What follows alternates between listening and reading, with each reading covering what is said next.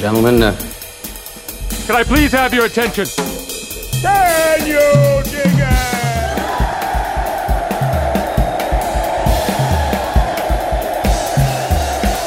Greetings, dear listeners. This is Jonah Goldberg, host of the Remnant podcast, brought to you by the Dispatch and Dispatch Media. Please go to thedispatch.com. Please become a paying member.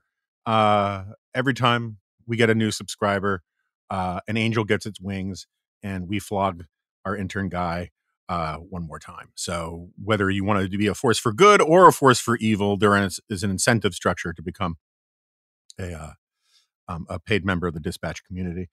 And if I sound strange, it's because it's early in the morning for me for podcasting. We've mixed things up, and we're doing this.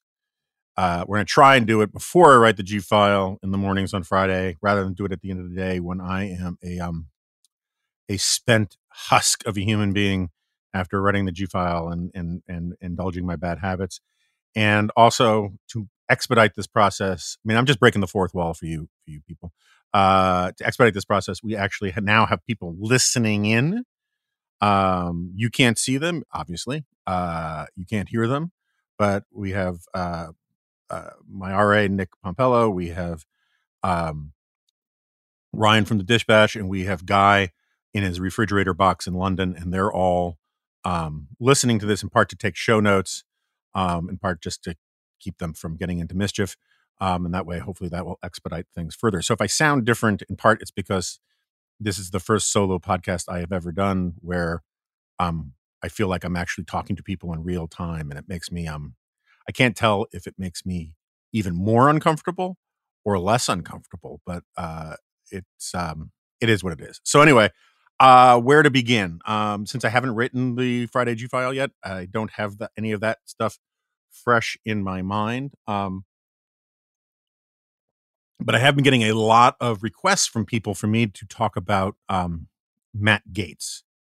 And I'm perfectly happy to wait to withhold final judgment on the depths of his perfidy and crapulence once all these investigations are over. That's fine. I just want to make a broader and more generic point. Matt Gaetz was an obviously flawed and reprehensible human being, at least by measurements of what we should expect from a congressman, before any of this broke. And it could turn out, to that end, it could turn out that he is in fact not guilty of sex trafficking with a 17-year-old. That would make it worse if he was caught doing that. But let's not pretend that, like, as long as he skirts or skates by on that charge, that he has been exonerated and he's not worthy of criticism. He's just a scuzzy dude who has a truly corrupt and pernicious understanding of politics and what the role of, forget the Constitution, what the role of a congressperson is and all that. That's one of as you know, break out your bingo cards. That's one of the things, that's one of the heuristics that Yuval Levin uses when he's making his argument about how institutions are supposed to form you rather than be a platform. And when people ask him, well, what are we supposed to do, or how are we supposed to live up to this, these notions? He says, well, a good place to start is for leaders to ask themselves, what's my role here? How am I supposed to be behaving right here? What is my role here?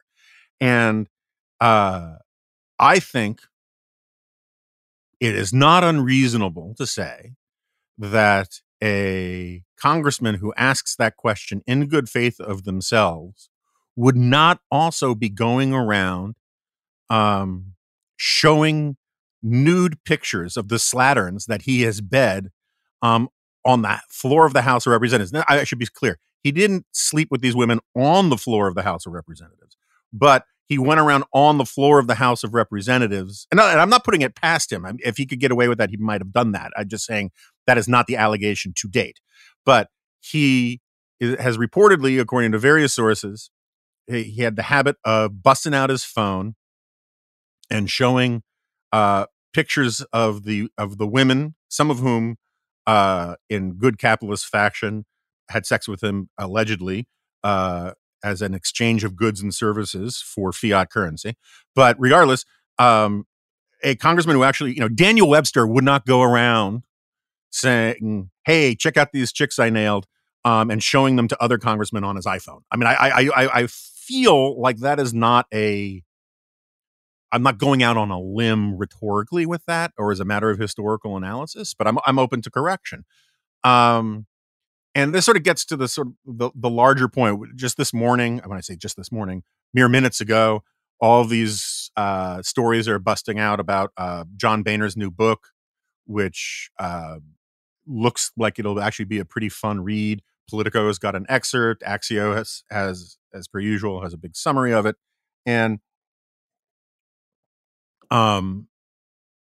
his basic point is this point I've been making about Gates, is that Gates was part of the problem even when he was a star on Fox News constantly, on talk radio constantly. He could actually be uh, a morally and sexually chaste person, and he would still be um, a corrupt carbuncle on the body politic because of his understanding of how politics actually works. He thinks that, as I keep mentioning in that Vanity Fair piece, where he says point blank that the way you govern, that governing is defined by basically owning the libs and making headlines on social media and saying outrageous things on cable TV. And that is like literally the opposite of governing.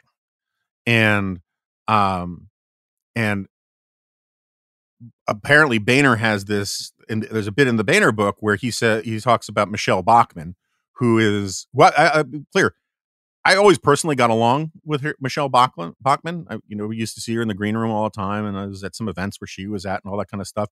And I do think that, and she's actually, this is a good example of what I'm talking about. In her personal life, she was actually, as far as I know, a remarkably decent and upstanding woman. She fostered an enormous number of kids. There may be something I don't know about her personal life or her husband's business dealings. I don't know that. But my point is like, even if Matt Gaetz could be a morally decent person in his private life, which there is, let me be clear, very little evidence of, Michelle Bachmann was a decent person in her private life, but her conception of how politics works was deeply pernicious and problematic. And so this is from the I think the Axios thing. Boehner calls the former Minnesota congresswoman who ran for president in 2012 quote lunatic, who embodied the ability of right-wing media to make quote people who used to be fringe characters into powerful media stars, unquote. Boehner writes that Bachmann wanted to be placed on the powerful House and Ways and Means Committee and that he turned her down. This is him writing. Her response to me was calm and matter of fact.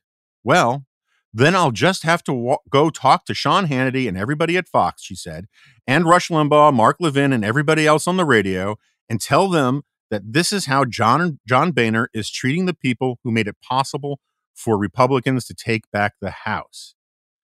And then Boehner writes, I wasn't the one with the power, she was saying. I just thought I was. She had the power now.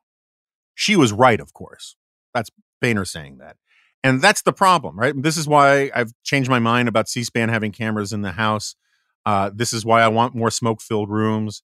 This is why I want to empower gatekeepers and legitimizers. Go back and listen to the Elaine Kamarck podcast about how the parties should operate. I mean, she's more friendly to primaries than I am, but at the very least, parties should be able to, their leadership should have the power. But when the party becomes basically just a brand name that is a vassal and a slave to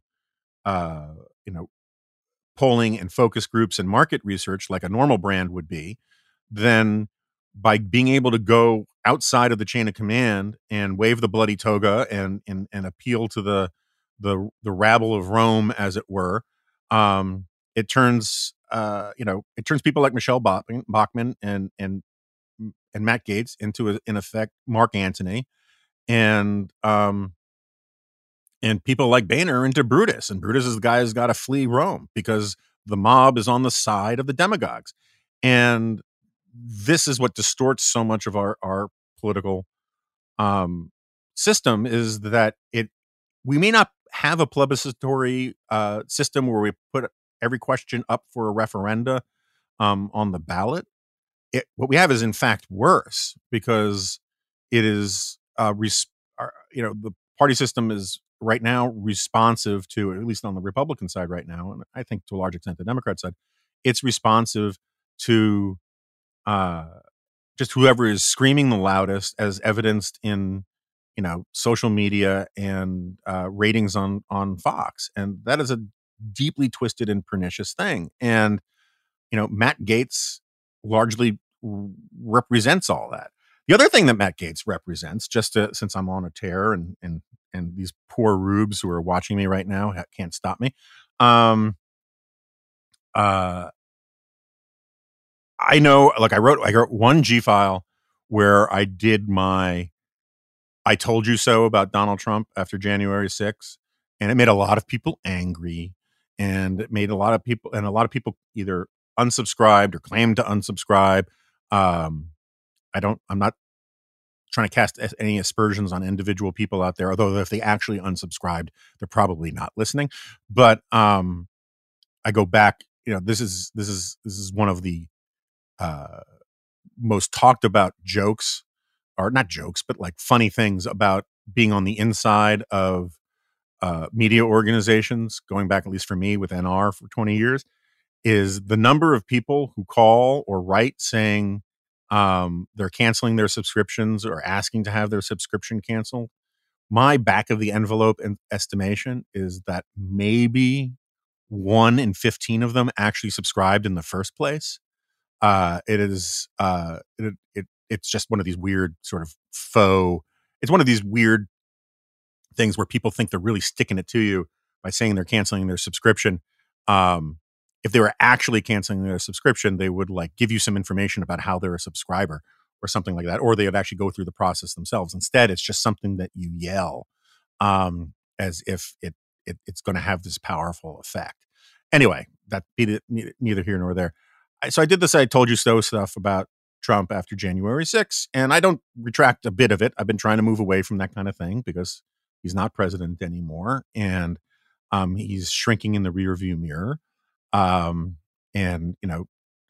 while I think that charges of me being obsessed with Trump and all that kind of stuff are wildly overblown by most of the people who hurl the charge at me, and often it's a sign of their own obsessions with Trump, because I'll have one line about Trump and they say, see, you can't quit Trump. And it's like, well, no, you can't get over the fact that, he tried to commit a coup and tried to undermine an election, and that I was right about Trump and you were wrong. And people, there is Trump derangement syndrome to go around on all sides, but we don't talk enough about pro-Trump derangement syndrome, where it makes people obsessed and hyper defensive about anything.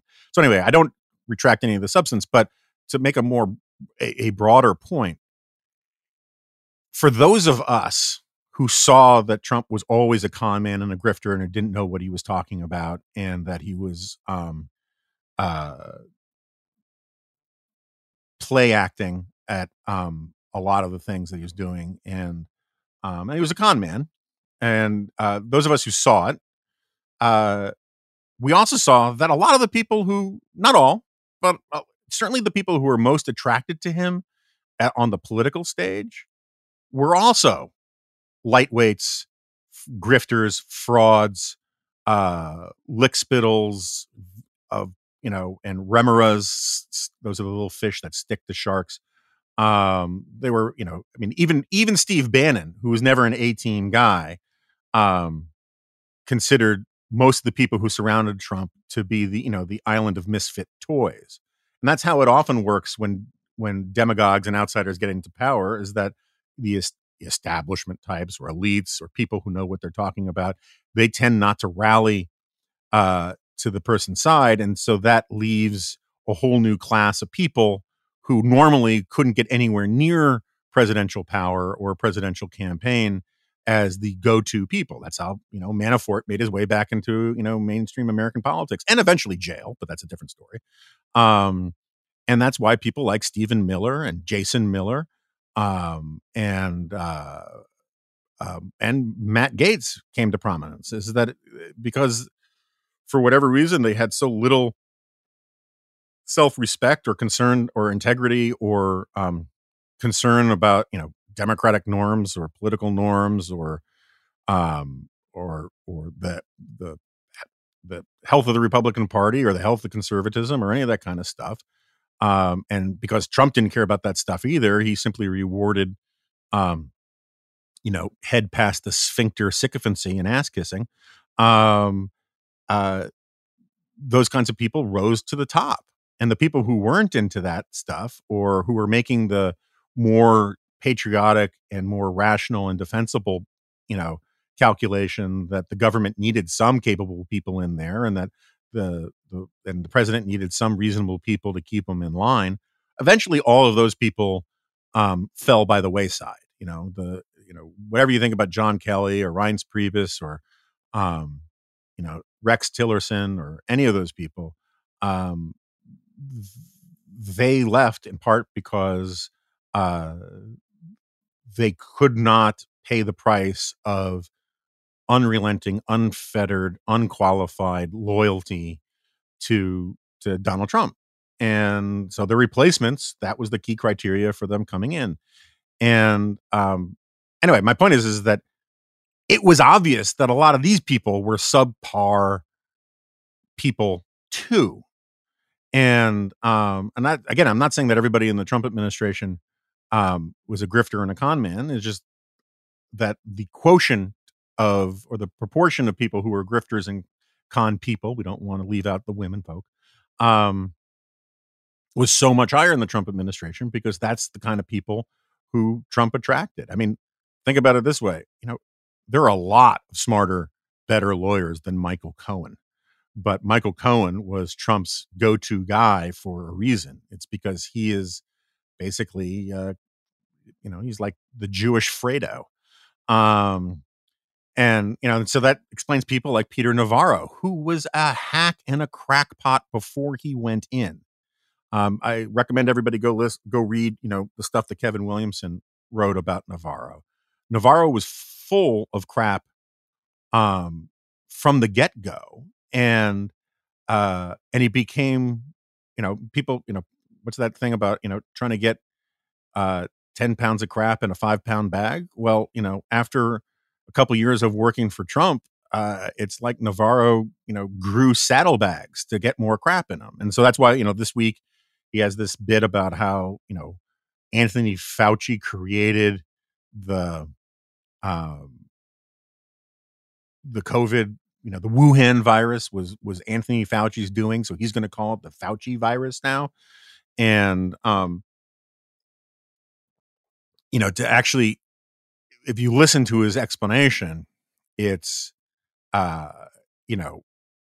of these kind of, let's get a lot of red yarn and push pins and photos of Colonel Sanders and the Pope and Kermit the Frog and put them on a giant board and connect them with strings so they seem connected. And then you realize that vests have no sleeves, and voila, Anthony Fauci created the coronavirus. And these are the kind of people that Trump listened to. These are the kind of people who thought it was not entirely unreasonable that the president of the United States talk about people ingesting or injecting bleach and exposing their innards to ultraviolet light to kill the coronavirus. And, the only thing that's interesting to me about all of this is, beyond being able to say, I told you so about this entire cast of buffoons, is the people who weren't buffoons, who became buffoons because of Trump. At this point, I'm agnostic about Sidney Powell. I mean, I do remember back in the day, people telling me what a serious and important and real person she was. And maybe she once was, but if she once was, then she became what she is now, which is, the dashboard, the dashboard saint of tinfoil heads. Rudy Giuliani, I know for a fact, was a serious person for a long time. But something happened to him that, uh, he's, he's just a few fries shy of a Happy Meal now. And it's very sad to me because he actually, it's one of these things about, like, if Napoleon had been hit by a cannonball on his way into Russia, he would have been remembered as perhaps one of the greatest leaders in world history. Not by me, but by a lot of people. And he would actually still have some claim of being a liberator and all this kind of stuff. But things turned out differently. If Rudy Giuliani had been hit by a bus 10 years ago, or maybe right before his speech to CPAC, where he answered the phone from his wife, which I think was the beginning of the end, he would be still remembered as like America's mayor and this guy who handled 9/11 and saved New York and all that. But that ship has sailed on the guy. And so anyway, I'll close out this because it's just in my head this morning, and I'm trying to power through this. But one thing that really frustrates me is, like, everybody now running away from Matt Gaetz or running away from Sidney Powell and all these kinds of people. A lot of like I get why maybe normal Americans who are just watching all this stuff through screens are, maybe taken aback and surprised by some of this because they were told to believe that Sidney Powell and Matt Gaetz were serious people who should be taken seriously. The priests and legitimizers of right-wing media told them so, and they took them seriously.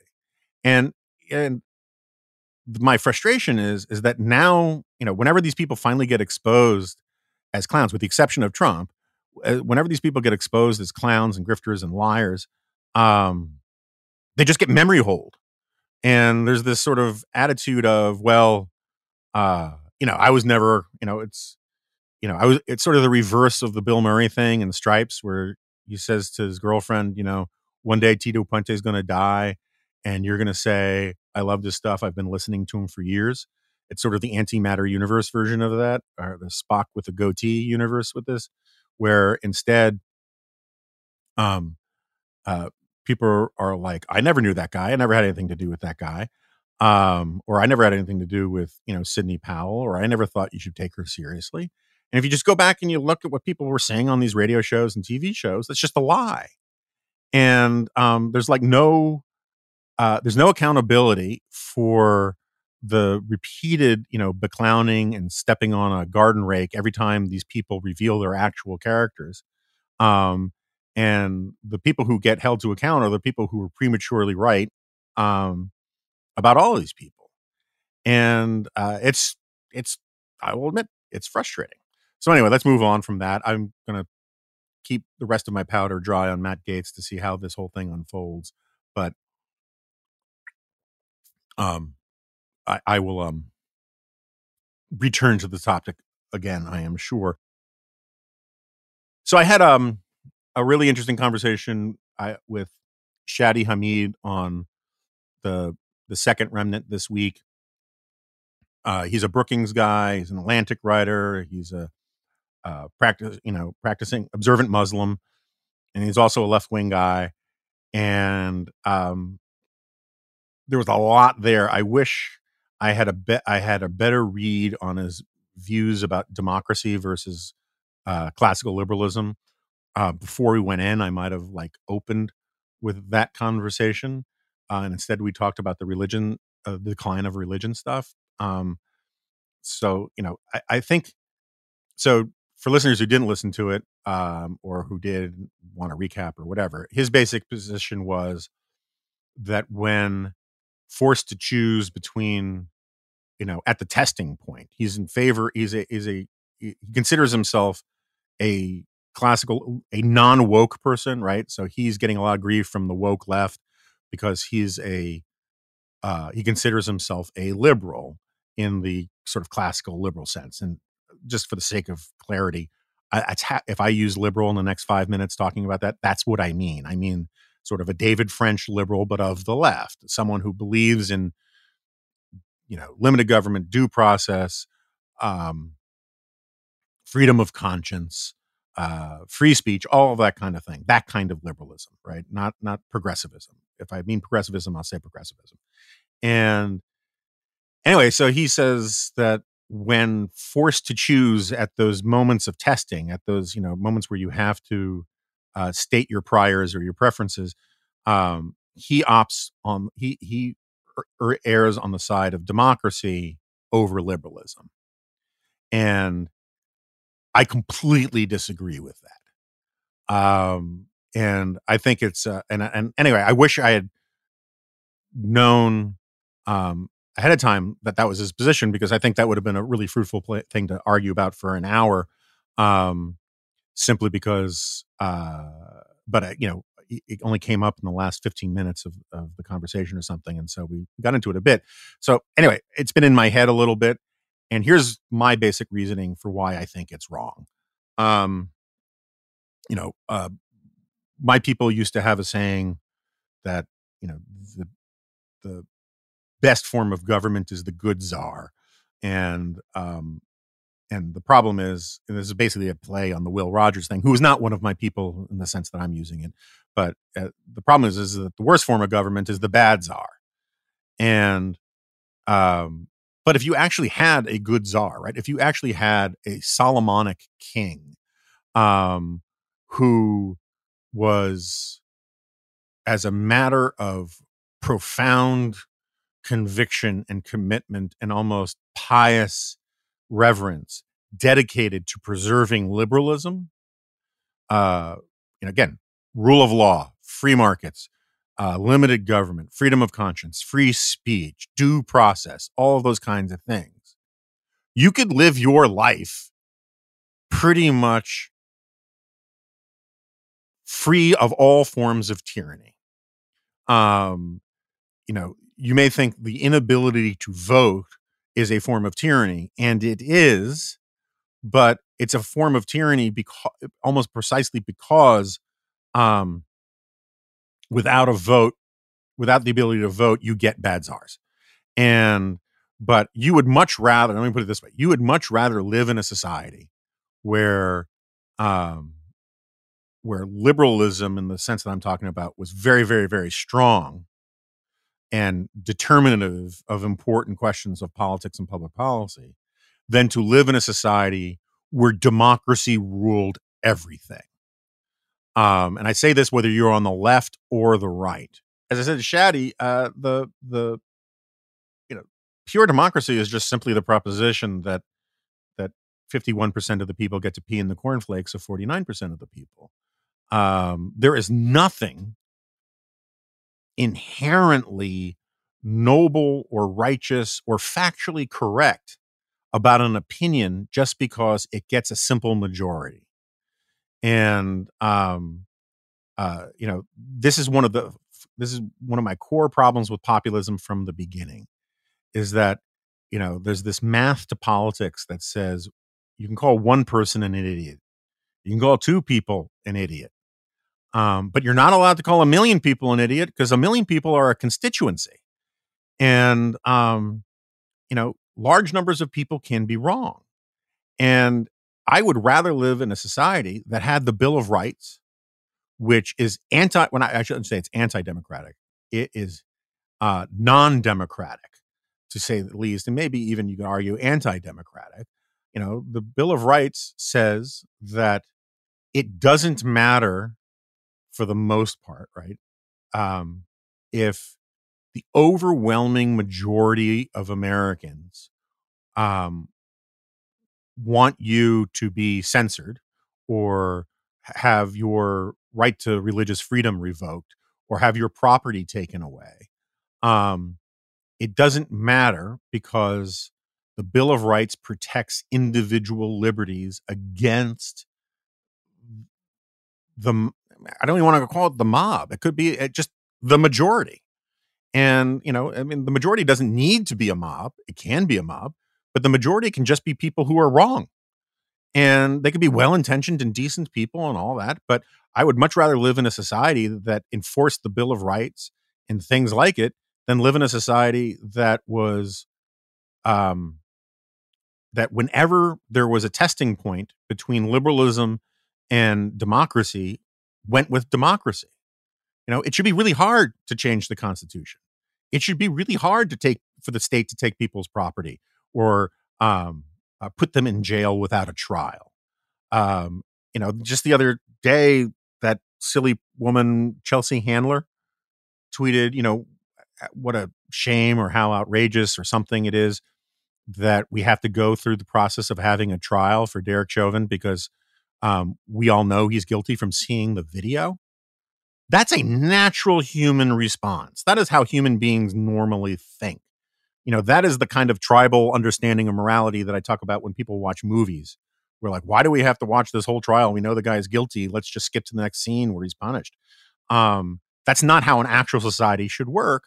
And I don't want it to be easy for democratic majorities to overturn those kinds of things.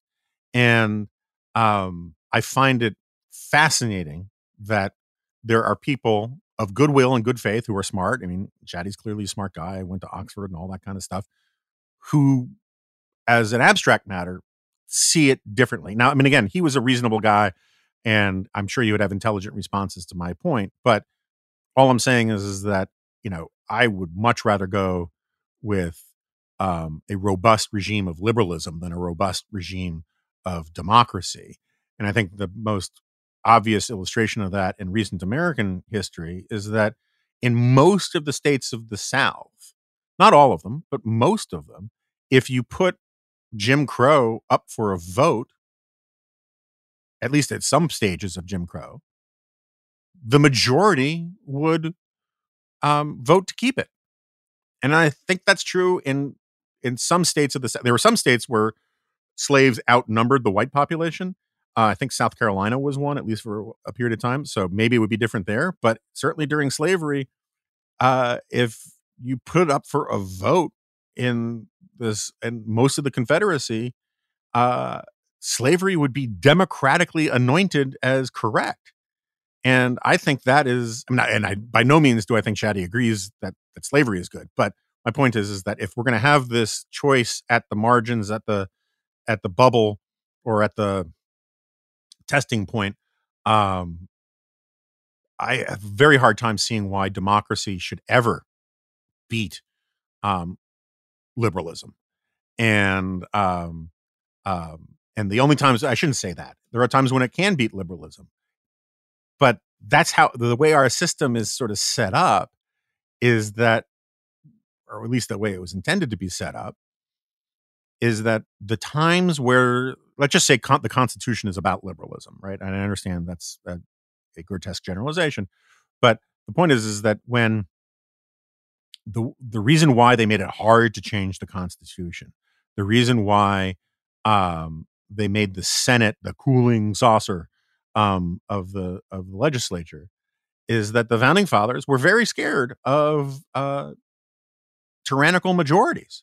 They were very scared of political passions overtaking the public, and in a rush to judgment and the heat of passion, making bad laws and doing bad things. And so the idea wasn't to say that democracy won't win in the end, but it was to say maybe we should slow things down.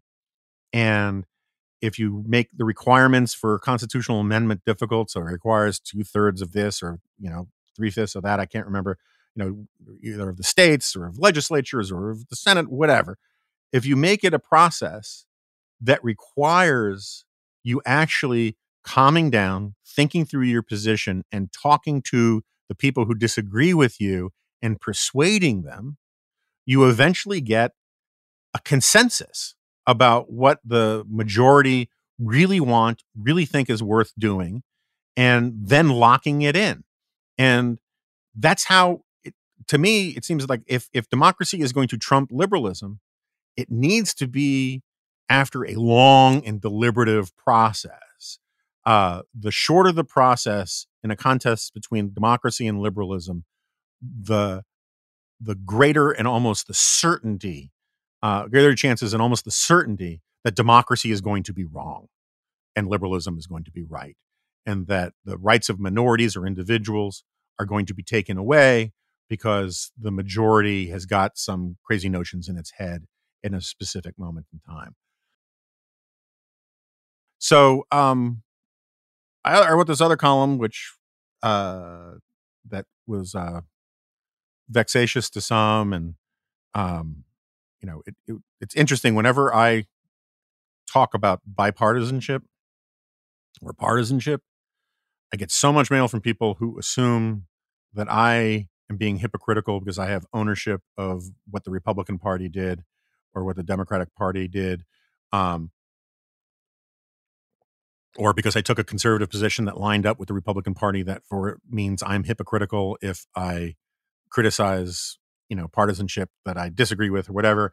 And it can get very frustrating. And I tend not to dwell on a lot of that kind of feedback. But I made this basic argument. Actually, I guess I wrote about bipartisanship in 2 columns this week. So in the first one, I made this argument that I talked about a little bit with brother Chris Steyerwalt on the first Remnant this week, about how there is this weird paradox in American politics that says, where we have bases of both parties that are really, really, really eager to destroy the other party, right? This is the whole, it's not good enough that cats succeed. Dogs must also fail. I'm sorry, it's not good enough that dogs succeed. Cats must also fail, as if it works both ways, I guess. But I want to be accurate to it. And all the negative partisanship out there, and the paradox is that despite these feelings, the the impulse from the bases of both parties is to swing for the fences on policy stuff, rather than use politics to actually hurt the other party. I mean, I'm not saying they don't try. There's not a day that goes by where Nancy Pelosi and Chuck Schumer don't call Republicans racist. Or I saw this morning, in the pocket of big oil because they're against this infrastructure boondoggle, and it is a boondoggle.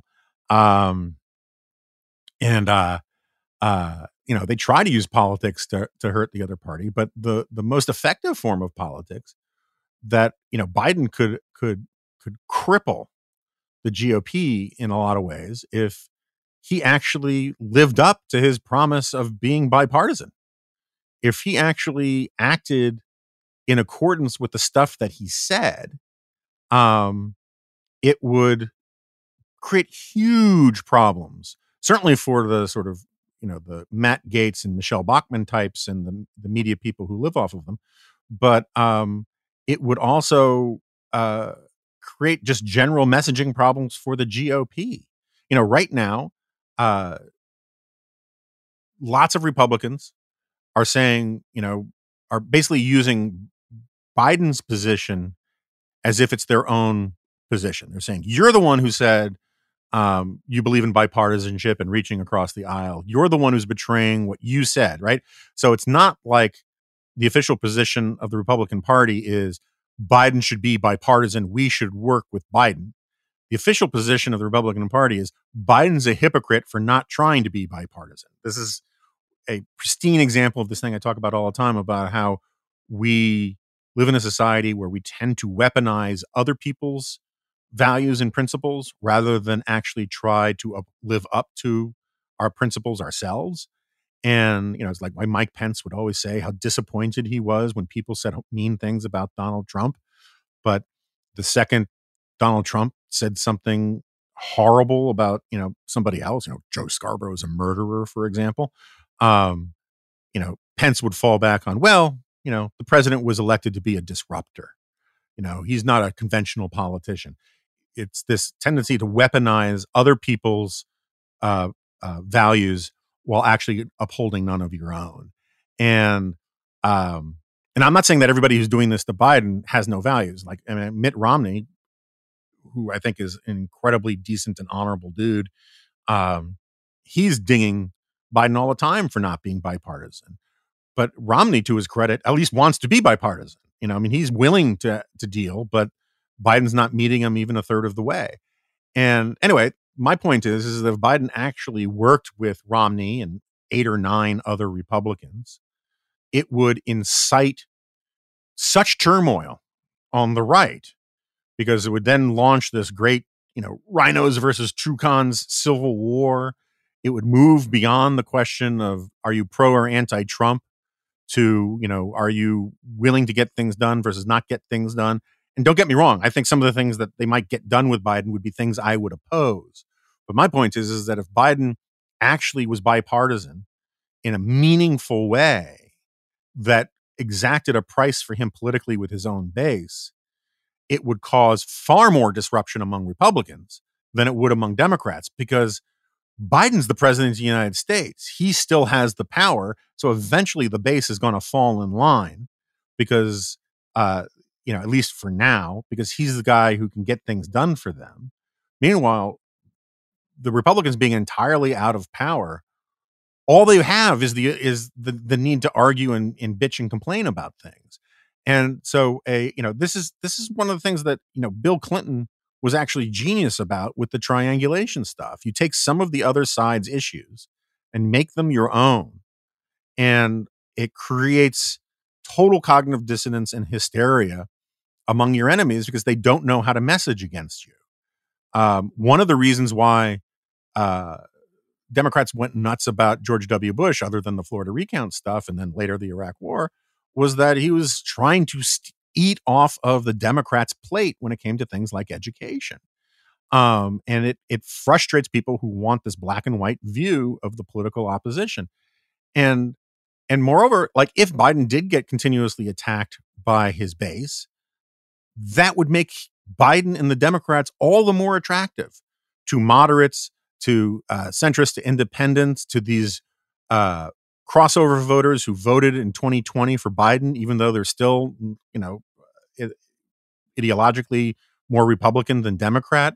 That would be, like a Sister Soldier moment on steroids for Biden. It would lend more credibility to his claims of being bipartisan and make it all the more difficult for Republicans to figure out the messaging. Because, it was like last night I saw on Special Report, they ran this clip from AOC attacking the paltry, meagerness of this $2 trillion infrastructure bill. And my friend Chuck Lane was like, I am sure Biden is delighted by this because it helps him make it seem, it helps make his, when she's asking for $10 trillion in spending and Biden's asking for $2 trillion in spending, and everyone is being told that AOC is the true socialist and the future leader of the Democratic Party, and the one who's going to nationalize the banks and take over the radio stations or whatever Sean Hannity is saying today, and then she attacks Biden for being too moderate. That's good for Biden and bad for the right in terms of its messaging. And yet the problem is that nobody is interested in doing this because they've decided that, because it becomes this self-perpetuating cycle. It's why every election is the most important election, we're told, in American history, about how it's why the guys at Claremont are going deeper and deeper into this catastrophizing, apocalyptic mode about how the end of America is here. It's why they talk about that if why the Trumpists said if we lose this election, America is over. It's why they said it in 2016 too. It's why Democrats said it as well. There is this sense that if we're not in power, everything will fall off the edge of the world. And the thing that perpetuates that cycle is that every time they get in power, because they think there's no time to waste, they try to swing for the fences on every public policy issue they can get away with, partly to appease the base, partly because they think there's so little time left before, the pale rider shows up or something, that they overreach. And every president, has basically overreached in one way or another for the last 4 presidencies. And the overreach invites the correction of the other side coming in and saying, look, these guys have gone too far. If Biden didn't go too far and instead kind of hugged the center, it would be good for America. It would be, from my perspective, good for conservatism because it would move the center of gravity rightward.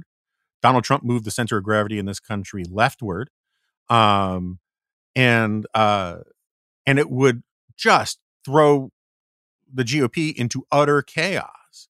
In much the same way that if Donald Trump had been had opened with infrastructure and reaching out to Democrats, which frankly I will admit is what I thought he was going to do, until we discovered just how unbelievably moth-like he was to fame and praise from his fans, that it forced him to go much more of a base presidency kind of thing.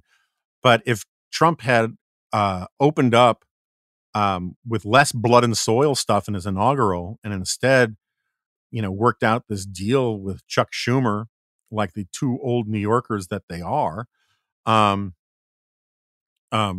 it would have created profound problems for the Democrats, and um, and you could have seen this cycle broken. And Obama had the same chance with the stimulus, but no one takes this advice. No one thinks that this is the way to go, and instead they try to get. It's sort of like those game shows where you're in the supermarket and you only have a minute to sweep out the shelves and get to the finish line. And so that's what they're doing with all of this spending, all of this sort of wish list omnibus stuff.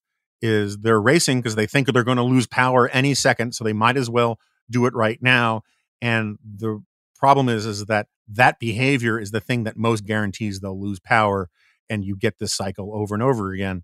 And the second thing I wrote about bipartisanship, since I mentioned it, was it's my column today, my syndicated column today, about how we basically have two big spending parties. Now there are some differences, right? The GOP, if you look at it in terms of deficits and debt, both parties are incredibly guilty. And anyone in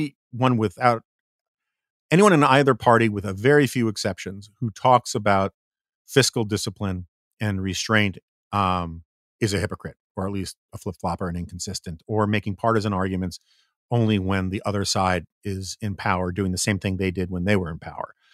But all that said, there are some subtle differences. The Republicans drove up debt more by cutting taxes and then not getting the revenues to make up for it. That said, I mean, the numbers as I understand them is that, total spending went up something like between 800 billion, net total spending went up like 800 billion to $1 trillion before the pandemic hit. And then, of course, it was, I used to say that George W. Bush spent money like a pimp with a week to live. This was like that HBO special about the pimp convention, where everyone's just throwing Benjamins out their window. Oh, by the way, I've been meaning to mention this to somebody. A little while ago, Bill Maher, who I think is a horrible person, and I've been boycotting his show for a long time, he went after somebody for ripping off one of his jokes or being a plagiarist or something like that. And I can't remember what it was, and it's fine, whatever the criticism was. But Kevin Williamson was the one who pointed this out. Bill Maher, I don't know, about 10 years ago, ripped off my joke about a pimp with a week to live, spending like a pimp with a week to live, which, at least according to Nexus back then, I was the only person, or at least the first person to ever use the line. But anyway, that's neither here nor there. We now have this situation where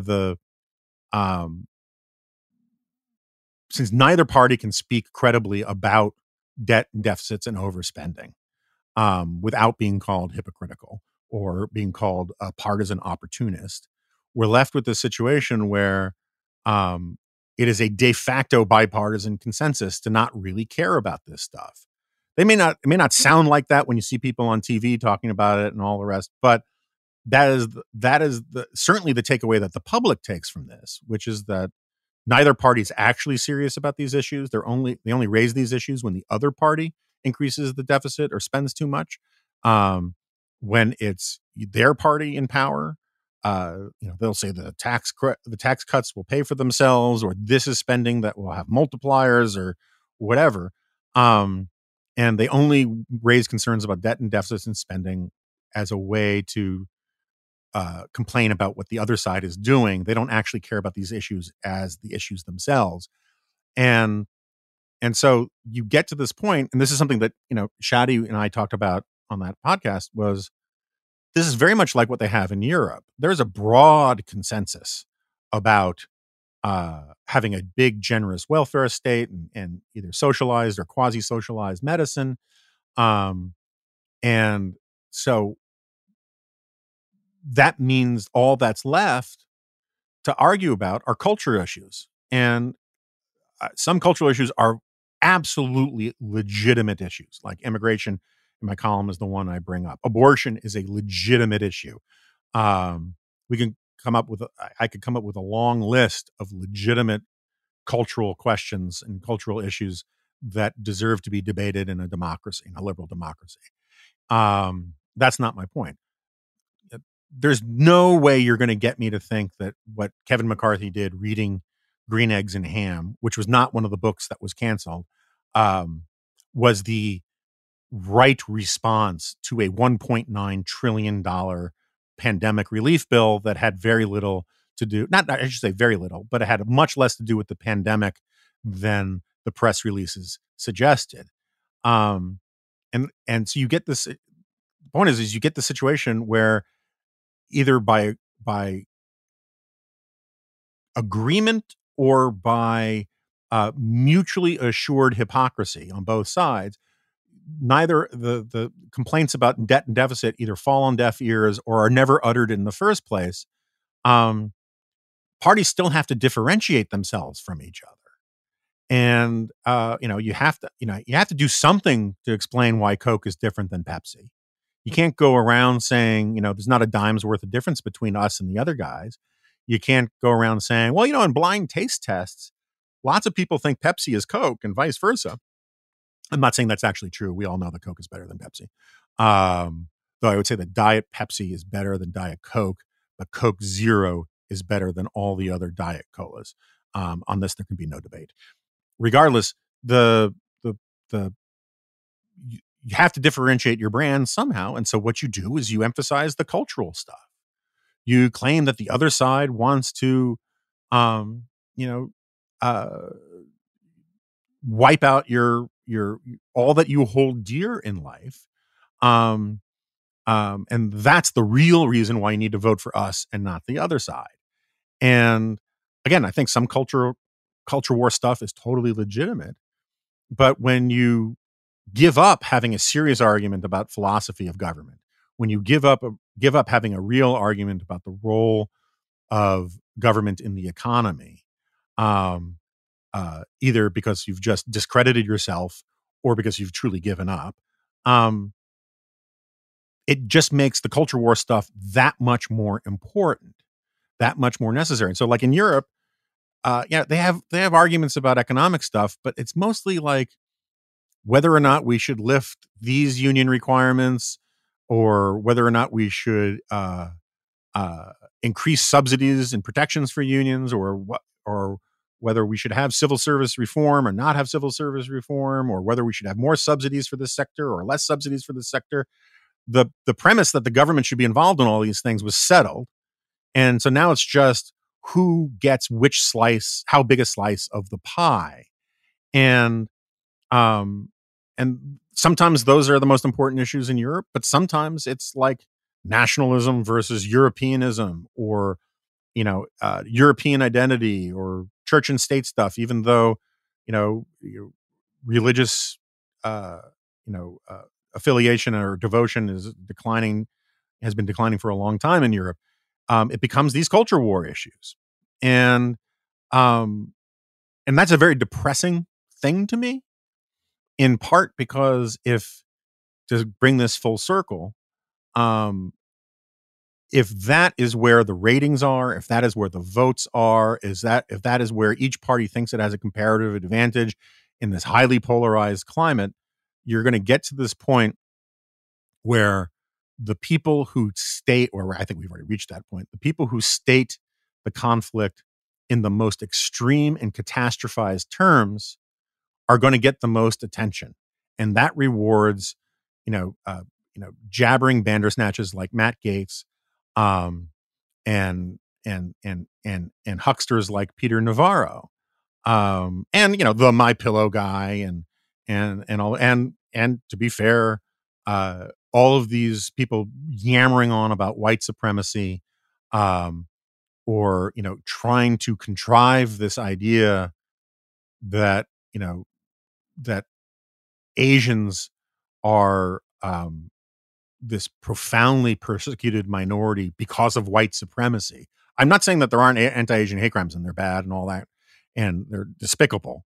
But this constant desire to form these, impermeable narratives of victimization at the hands of whitey, um, is just as much a good example of what I'm talking about as whatever ass clownery Matt Gaetz is doing. And in fact, a lot of that stuff from the left is far worse because it gets validation from universities, from intellectuals, from the mainstream media, in ways that, Gaetzian buffoonery doesn't.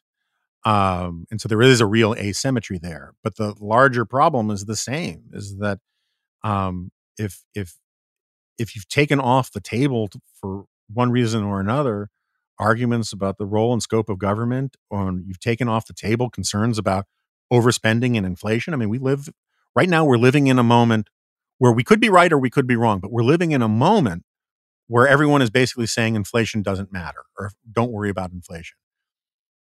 I'm going to take my friends at their word that they're right, and I certainly believe they're doing it in good faith when they say we shouldn't be worried about inflation right now.